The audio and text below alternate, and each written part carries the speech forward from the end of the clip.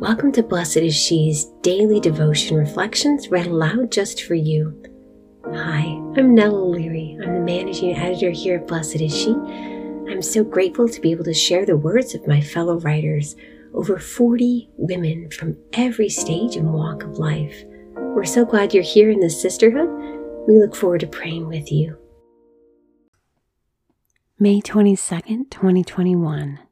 Today's reflection is written by Sarah Rose. My attention back to Jesus. Is anyone else oddly comforted by the disciples constantly misunderstanding Jesus or saying dumb things in the Gospels?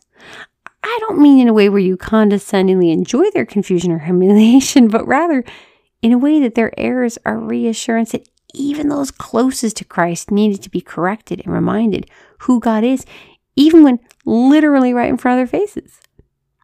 In a time when things seem so divisive, when many in the church are pointing fingers at each other, declaring who's in and who's out, I've been finding myself frustrated and saddened, repeatedly calling out to Jesus in prayer, could you just come now? Now would be a good time, Lord. It's easy to get overwhelmed with all the tension and animosity plastered all over social media, while part of me wants to throw my phone out the window. The example of St. Peter and crew completely missing the mark in today's gospel, John 21:20-25, reminds me that this is not the first time conflict and competitiveness has existed among the faithful, and as much as I wish it were not the case, it will likely not be the last. How many times have I been like Peter, trying to point to or figure out who around me is messing up, instead of focusing on my own relationship with God and called to be holy? Jesus responds to the question, what concern of it is of yours? He's not sharp or attacking, but the question still pierces me. It's an invitation to examine my own judgment of others and an opinion about what God's response should be, and to humbly ask for mercy and purification so that my focus returns solely to the unconditional love of God.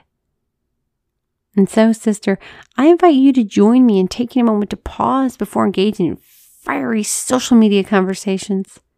Instead, may we take a step back, turn away from rash judgment, and turn toward the open arms of Christ, whose love brings far more validation than anything of this world ever could. Lord Jesus, we thank you for this day and for this sisterhood. Help us to turn to you for the love that we so desperately need. We ask this in your holy and precious name. Amen.